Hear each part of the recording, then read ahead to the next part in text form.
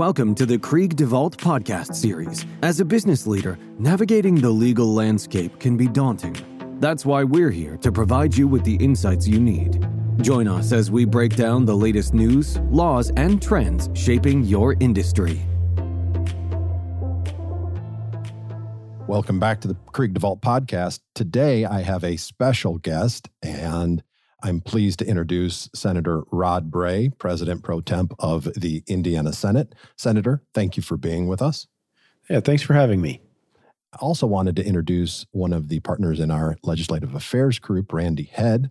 Randy, you are also a senator, but no longer serving the Indiana Senate, but thank you for being with us. Oh, absolutely. It's always great being able to talk with Senator Bray. Yeah. Senator, I'm going to dive right in and ask you a little bit about your history. I know you're a very popular guy around the state. You're President Pro Tem of the Senate. That is a big job, but you don't just start there, do you? Not at all. Would you tell us a little bit about your history and how you came to be in the Senate and how you came to get the big job? Well, so I hadn't run for office before I ran for the Indiana Senate, but I'd been very involved in lots of other various campaigns. Was county Republican chairman of Morgan County back in the late 90s, early 2000s, and stayed involved in politics a lot. And my family had been involved in politics before I wasn't a stranger to it at all. The seat opened up in 2012, and I decided I would run. I was about 43 years old at the time, I believe. And so I decided to run. Thought I would find it interesting, and turns out I find it fascinating and enjoy it very much. I've heard others, elected officials at all levels, right? Local, state, and federal levels tell me that there is a fascination to government and how our legislatures and how our bodies work. Randy, talk a little bit about your history in the Senate. You two had fairly similar path. I mean, you didn't just dive right in and go straight for the Senate.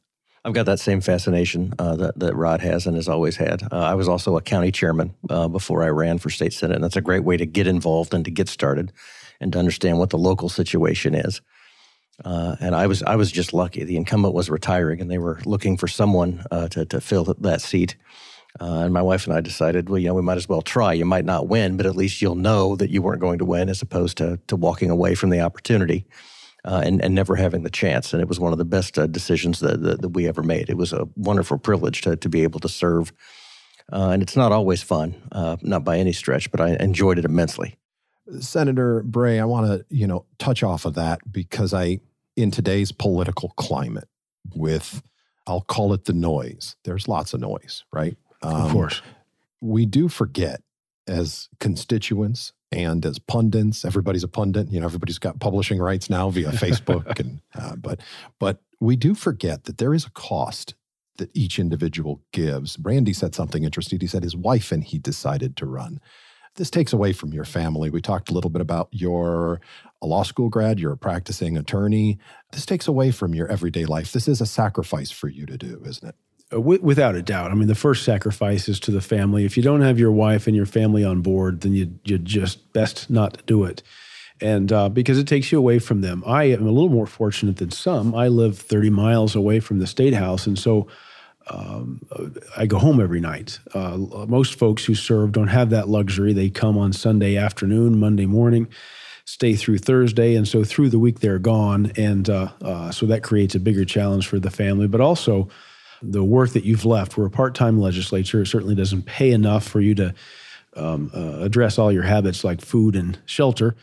And so you have to continue to find ways to work. And it has, without a doubt, had an impact on my law practice while I was in the Senate. But before I was pro tem, I still kept a pretty robust practice. But sometimes it meant I was up at 4 a.m. on a Friday morning after we're not in session, trying to make up for time that I wasn't there. Now, as President Pro Tem, it is largely a full-time job. And I still dabble in the law, but I don't practice very much anymore. Can we talk a little bit to our listeners about what the role of President Pro Tem is? What are the responsibilities that come with that job, other than beyond what a normal senator would have, right? Sure. Obviously, the formal president of the Senate is the Lieutenant Governor, according to our Constitution. And our Lieutenant Governor now, Suzanne Crouch, comes and she presides over session. But the Lieutenant Governor in Indiana has lots of substantive jobs, and so she does not otherwise work in the Senate. So all the other responsibilities fall on the president pro tem, and that is kind of keeping control and of staff and hiring of staff, as well as when bills are filed, or kind of setting dates and all those things. And when bills get filed, I review the bills and I assign them to committees. I also assign the committee chairs, and about all the back office work is done with decisions by the president pro tem. Well, speaking of the back office work, that's going to take me into my first substantive question. I know that this upcoming session is a short session, but you have 3 new Senate members this year, don't you, for this new upcoming session? We do. And in fact, just earlier this morning, swore in 2 of them. It's a bit of a unique situation. It's not an election year, of course. And to have 3 new members is certainly unique. Senator Chip Perfect, down from the Lawrenceburg area, retired because of some business opportunities and responsibilities, took him away from the Indiana Senate. And a caucus put in a fellow by the name of Randy Maxwell, who has already been sworn in. In addition, Senator John Ford retired, similar reasons, business opportunities. And it gets back to the idea of, being in the Senate is a sacrifice, and Senator Ford has a family to support. And so we needed to address that, and I certainly understand that.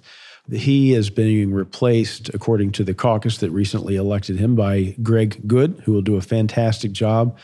And then the saddest story here is Senator Jack Sandlin, who passed away one day completely unexpectedly, and he is being replaced now by Cindy Carrasco, also a lawyer. And I will say why we didn't want any of these 3 situations. Certainly Senator Sandlin's is tragic, but the 3 that we've got coming in have a varied level of experience and number of different subjects that the state addresses. I'm excited to see them get started. And in fact, there's a couple people in the House that are starting as well. So we've asked the Legislative Services Agency to do kind of a full-blown orientation for these folks so they can start the session and be ready to go instead of just kind of trying to find the bathroom and hopefully be a little bit more effective. Yeah, that's always helpful, isn't it? Especially with caucused-in members, yes, and having to hit the ground running. Right. From what I understand, that the 3 vacancies also led to a committee chairman needs to be named as well. That's correct. And actually 2 committee chairmen. Senator Perfect was chair of the Commerce and Technology Committee. And so we are in the process of making that replacement. Senator Ford was chair of the Elections Committee. So 2 challenging things to replace. And we are in the process of kind of fitting those puzzle pieces back together. There's not just those changes. When you move somebody from one committee to another and it's to insert a chairman, you leave a hole somewhere else. And there is a ripple effect throughout our committee system that happens. And we're just about ready to announce that. We'll probably announce all those changes before Organization Day coming up later in November. Okay, well, I was hopeful you would boost our ratings by announcing it here, but no such luck. Oh, well. Good thing that we all have day jobs. So now moving into the session, is there anything that, I know there's some hot button items, some things you want to accomplish. We said it's a short session this time. What are your high points? What are you really looking forward to address? A couple things. One is to keep in perspective where we are. We had a really substantive session the beginning January through April of 2023. We dealt with healthcare costs, and some aspects of bonding in the criminal law, and lots of different things, and felt pretty good about it. Plus, we passed a $44 billion budget, of course. A short session coming up in 2024 is not a budget session. We'll start January the 8th. We'll finish in early to mid-March. My hope is early March rather than mid-March. And we'll tackle a handful of things that I'll get into in just a moment. But I think the one thing we need to keep in mind is 24 is going to be a really big election year. On the state level, we've got, I think, 6 candidates running for the open seat as gubernatorial nomination in May, and also a national election, as we all know. So that kind of creates an interesting, challenging dynamic that can create challenges for us in messaging the legislation that we're trying to pass. So you'll see us probably work on a lot of blocking and tackling. You know, a lot of state government is not sexy. It's just blocking and tackling anyway, and a lot of it doesn't make a lot of headlines. So you'll see us work on those things.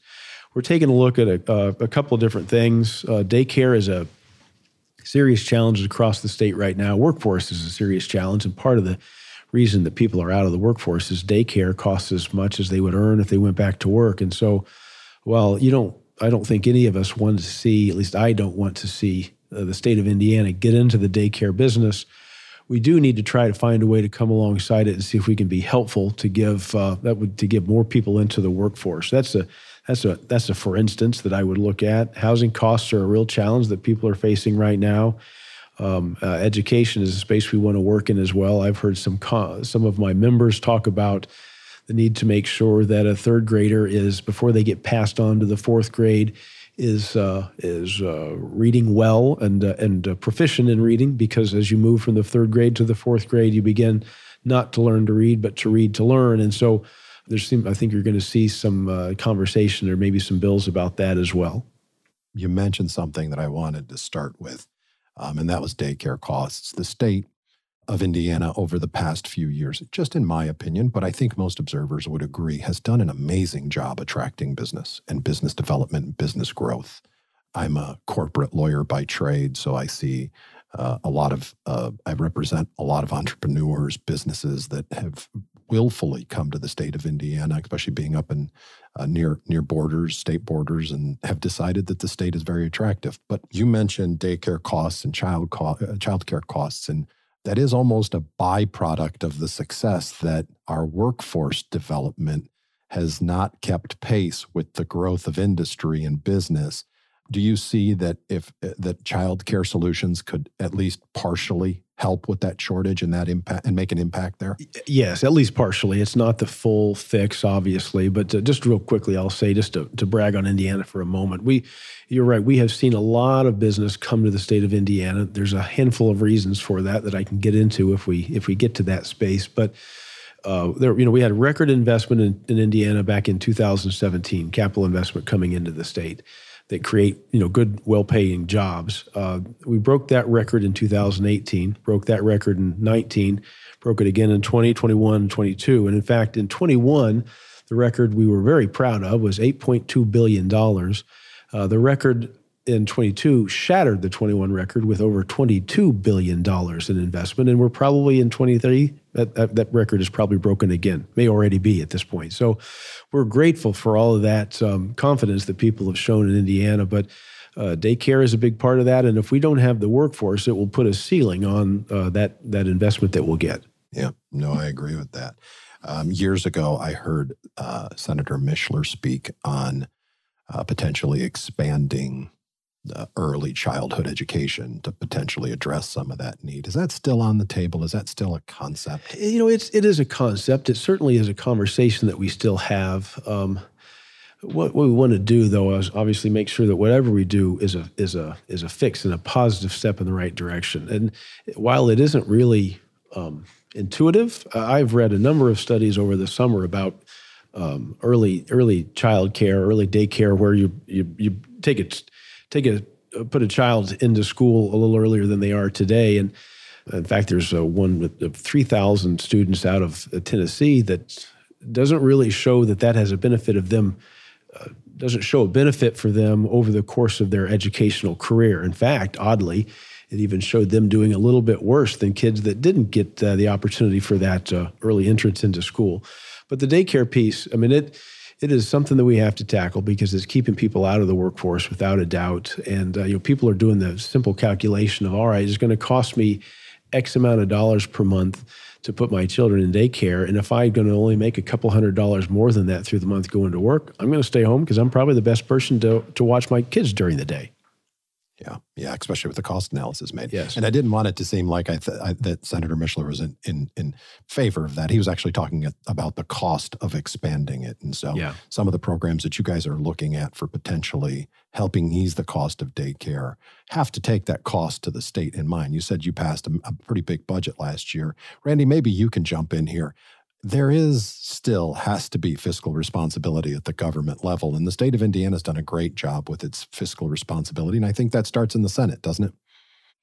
Well, I can jump in a little bit here, George. Absolutely. The budget starts in the House and goes to the Senate. But to piggyback on Senator Bray's last comment about early childhood education, we're grateful that the Senate put in and the House adopted and it went into the budget, not more funding, but better access to on-my-way pre-K.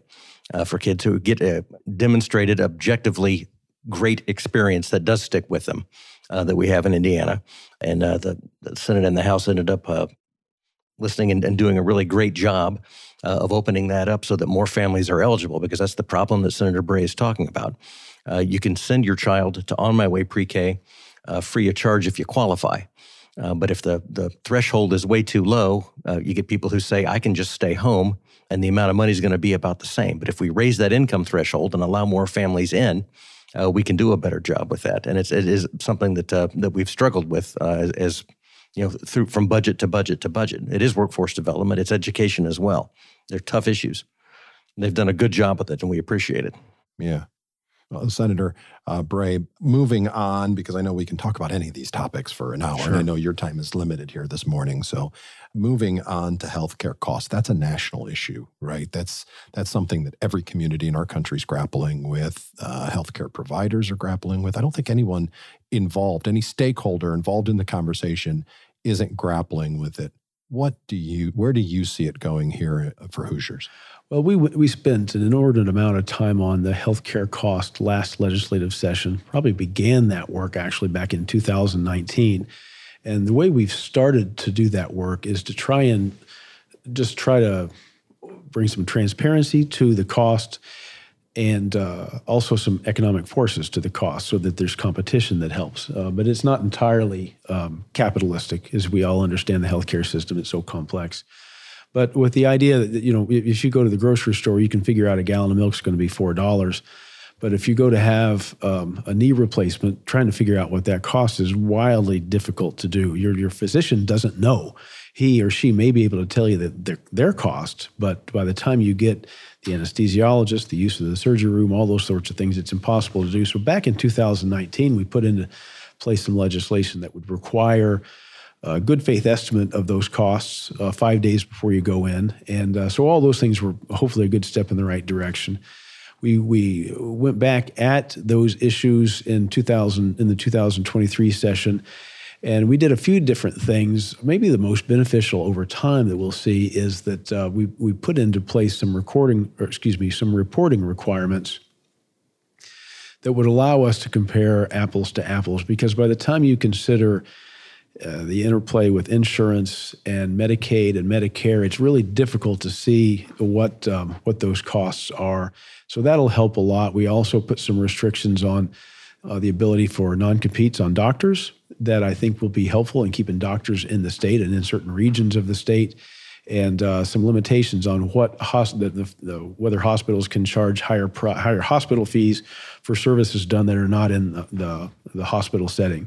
So all those things are an effort to try and curb those costs. And I just want to address quickly the need and the reason that we attacked those things, because we don't want to be seen as trying to attack hospitals. They provide a really, really valuable service for the state of Indiana. And frankly, the quality of the healthcare in Indiana is, I would say, very good. And we don't want to impact that in a negative way. But if you look, Indiana is a low cost of living state. And nevertheless, we are among the top 4 to 7 most expensive for hospital costs. And it doesn't add up for us, and that's why we've been working on that project. Well, and you talk about some of the things that have been done, and that's correct. And then, philosophically, of course, it's about, everyone wants great care and they want great health care. Yeah. And sometimes that comes at a cost. Recently, I believe Senator Garton led an interim study committee on lowering those costs. Is there anything that came out of that you guys are currently considering for future use? Got a meeting coming up with Senator Garton to talk about just that.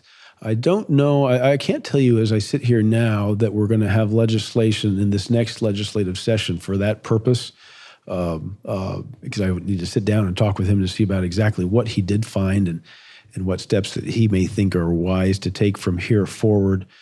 Because we worked pretty hard in the last legislative session, I have said largely that we don't plan to revisit it, because we want to, let's take a look to see what we did, see if that has a positive impact before we go in and try and make new changes. So we will probably largely stay out of that space, but I'm not going to tell you that we won't go in to make a change here or there if it appears that it's necessary.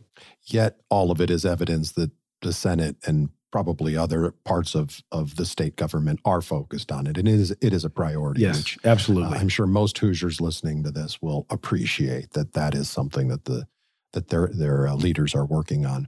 We talking about rising costs. It seems like that's all we're doing here, but that seems to be a big part of everyone's reality nowadays with inflationary period that we're experiencing. But let's talk about housing costs. That too is a challenge.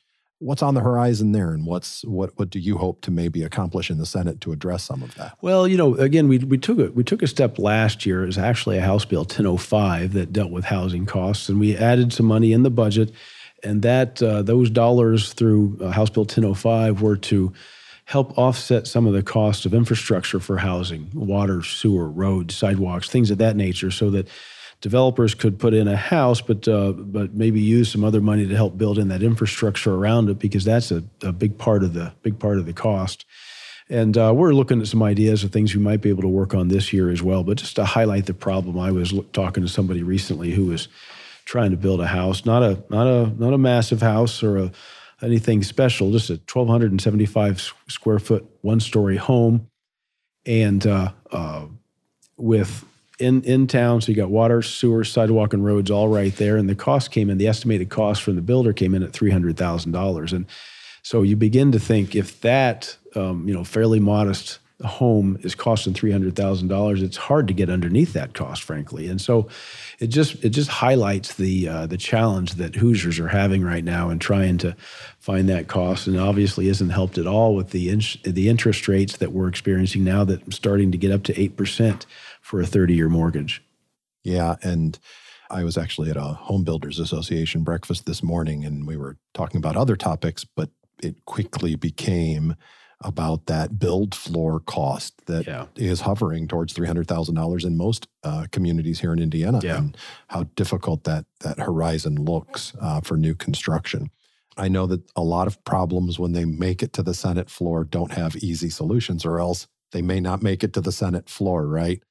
Anything on the horizon that you think might help with those higher housing costs, and anything that the Senate is contemplating or thinking about? I know you don't have a crystal ball, but don't have a crystal ball, and I don't have a specific bill I can talk about right now. I know we've got some members working on that idea, and also we want to kind of continue to watch and see how that House Bill 1005 helps make a difference in certain communities. I think it already is starting to make a difference, because if you don't have that infrastructure to pay, it does help keep those costs down, but certainly we need to continue to work on it. Yeah. With our we've got a few minutes remaining here. I just wanted to get Randy back in on the conversation. Randy, you transitioned from being a member to the Senate, and now you're part of our government affairs team. And talk a little bit about your experience in the Senate and how, what makes Indiana's legislature so successful. Just, a lot of states struggle with such basic things like budgeting and infighting. And you heard Senator Bray say, I loved it, blocking and tackling, right? Is that it? Is it a commitment to do the hard work, to do the day-to-day stuff, to keep the house in order? That's part of it. I'm going to say that's one of three things I could think of off the top of my head. The other two would be the constitutional mandate for a balanced budget, and as Rod already mentioned, having a part-time legislature. All those things work together, and there are probably some things that I'm missing. I was in the Senate for 11 years, and every year a lot of those bills were, as Rod phrased it, blocking and tackling. It was getting the simple things right, taking care of the details of Indiana government, and paying attention to those, because they might not grab headlines, but they're crucial. You have to get the little things right and keep building on them in order to have a successful Indiana state government. And we used a lot of different people from a lot of different backgrounds and life experiences. It used to be, you think you had to be a lawyer to get into politics. And now, people from every background are in the Indiana General Assembly, in the Senate, and in the House. And we use those life experiences to help build our policies. And the fact that we're part-time means you have to go home and deal with the decisions that you've made. You have to live in the Indiana that you've helped create. And doing that and knowing all the time that we have to spend less than we take in, we have to balance the budget, building up an appropriate reserve so if there's a disaster, we can deal with it. And those things were always paramount. And those things were always told to us every year. This is how we're going to do this. So before you think you're going to have some wild project where you just go spend billions upon billions of dollars, you need to understand that's not going to work here. And that kind of attitude, I think regardless of party and regardless of who you are, it has built a culture that really serves citizens well. Well, while I agree with you that a diverse legislature is extremely important in governing any 100%. society, 100%. The three of us can agree lawyers do it better, right? Right. So, Senator Bray, do you share Randy's view on that, and my view largely that it's the nuts and bolts, it's the boots and suspenders stuff that keeps Indiana absolutely a great place to live and work? Yeah, absolutely. As I think I said, making policy for the state of Indiana, most of it's not sexy. It's just the blocking and tackling, and it's most of the work that gets done that really moves the state forward doesn't make a headline. It's about making sure that you set a table where people can feel comfortable taking a risk because they know that the state government's not going to make a right turn without putting their turn signal on and kind of letting people know. And so that's a big part of it. The other thing I'll talk about that former Senator Head didn't mention, but I know he values it too, is the atmosphere that we have in the chamber of the Senate. Right now, if people kind of engage with government and they look at paper or read the news online, however it is they get their news, the first thing they see is the acrimony that's out there, right?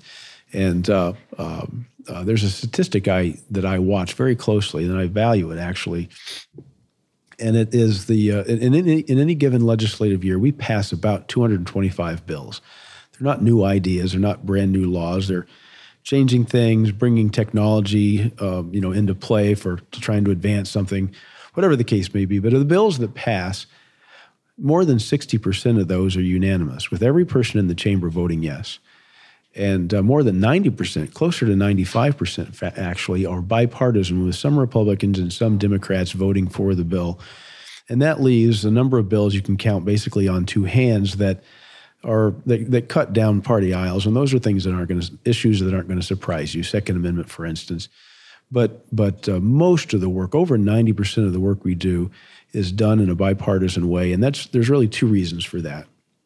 One is that the Democrats come to the table, minority party comes to the table, planning to add value, and at least from my perspective, and it'll always be this way while I'm pro tem, is that we want them at the table in that conversation, adding value, because it makes our legislation better. And so it's an atmosphere that we think about and work on all the time, and we're grateful to have it.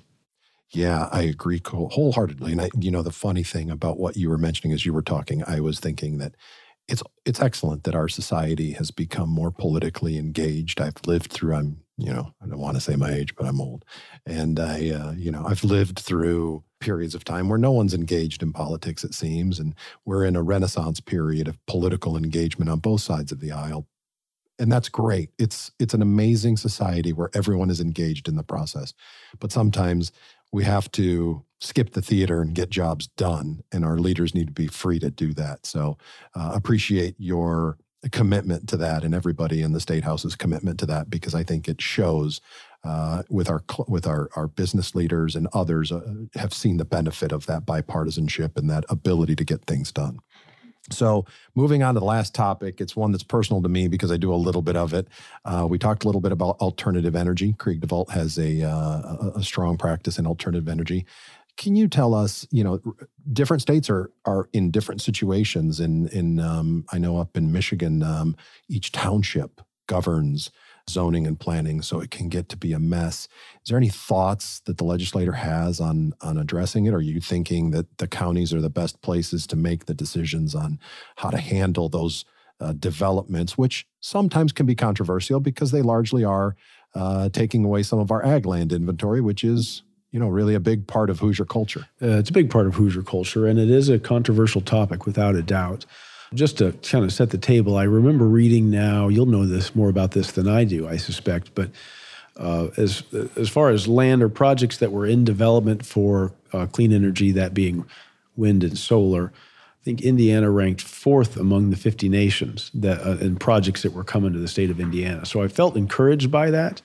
We obviously, as we look at energy policy, we want to make sure of a few things, that it's sustainable, and that it's affordable, and that it's reliable. And I tell people all the time, I said, reliability is maybe people look at reliability as the third most important of those until you don't have reliability. Then it jumps to the top really quickly. So that's all really important. But when it comes to clean energy, we're seeing various counties do it very differently. You mentioned in Michigan that townships do a lot of planning and zoning. That is primarily done among the counties here in the state of Indiana.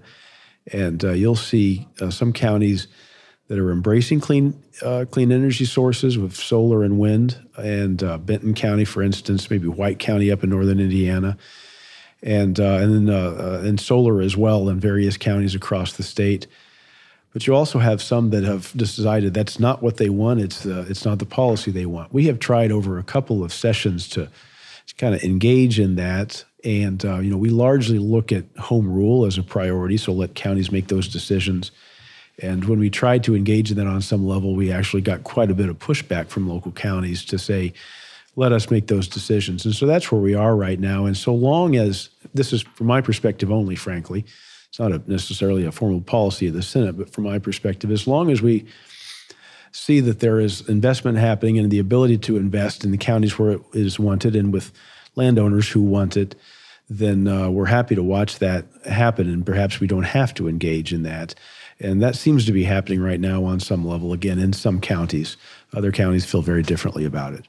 Yeah, I tend to agree, and I think you're right. Home rule is so important. It allows each community to retain its own character and express its own values. So appreciate you speaking on it. Appreciate you taking the time today. I know you've got a busy day, so I'm going to let you go. Senator Bray, thank you for being with us.